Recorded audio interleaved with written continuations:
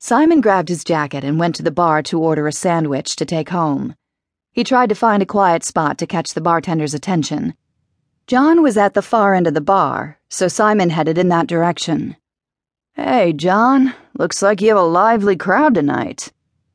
The bartender shook his head and rubbed down the counter in front of Simon. "A big pharma convention." Simon looked back over his shoulder to the redhead and laughed. He should have guessed. She had sales written all over her designer suit. "Pharmaceutical, huh? Doesn't surprise me. The way that redhead was eye-fucking me, I bet she's pushing Viagra." There was a loud guffaw next to him, and he turned to see a petite woman sitting in the corner. He had completely missed her when he came up to the bar. When she noticed him staring, she ducked her head, a bright blush staining her cheeks. "What?" Simon asked. "Don't you think so?" When she looked up from her drink, misty blue-gray eyes met his gaze. She looked surprised and a little irritated that he was talking to her. "If I were marketing the drug, she's exactly the person I'd send in. She's confident enough," he said, trying to goad her into a conversation. The mystery woman turned to look at the redhead in question, tilting her head a bit. There was a sharp focus in those eyes now. Simon took the opportunity to get a good look at her. She wasn't wearing a convention badge, but that didn't mean much. She could have taken it off, but he still didn't think so. She wasn't dressed like the rest of the crowd, wearing jeans and a sweater, as opposed to suits and party dresses. The clothes fit her well, and they looked expensive. Her rusty auburn hair was pulled back in a ponytail that fell in ringlets down her back. Even casually dressed, she looked put together and polished. She could easily be a society wife on vacation in the Windy City. He looked for a ring, but she had her hand tucked in her pocket. Whoever she was, she definitely caught his interest. She was quite striking in an unconventional way, with her wide eyes and a dusting of freckles across her nose and cheeks that most women would try to cover. Simon couldn't believe he had overlooked her. The woman turned back and smiled at him as if she knew a secret. The smile transformed her face. "I stand by my original impression.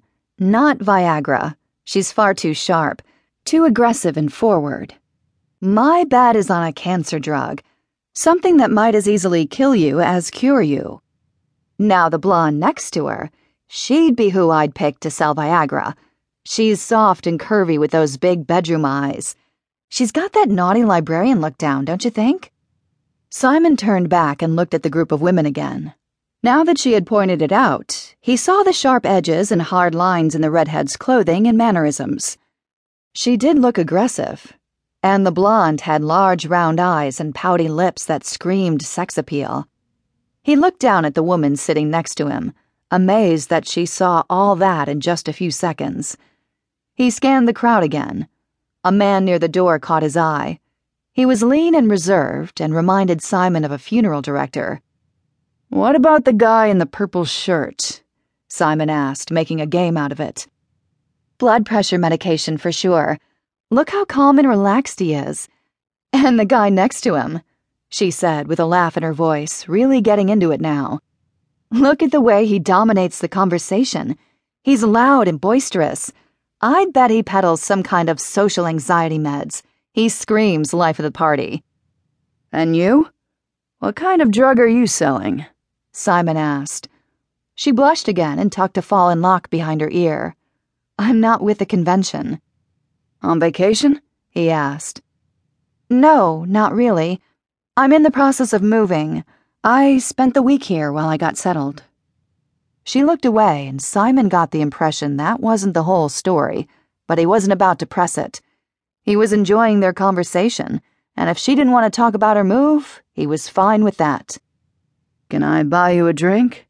he asked, looking down at her empty glass. She bit her lip and didn't look up.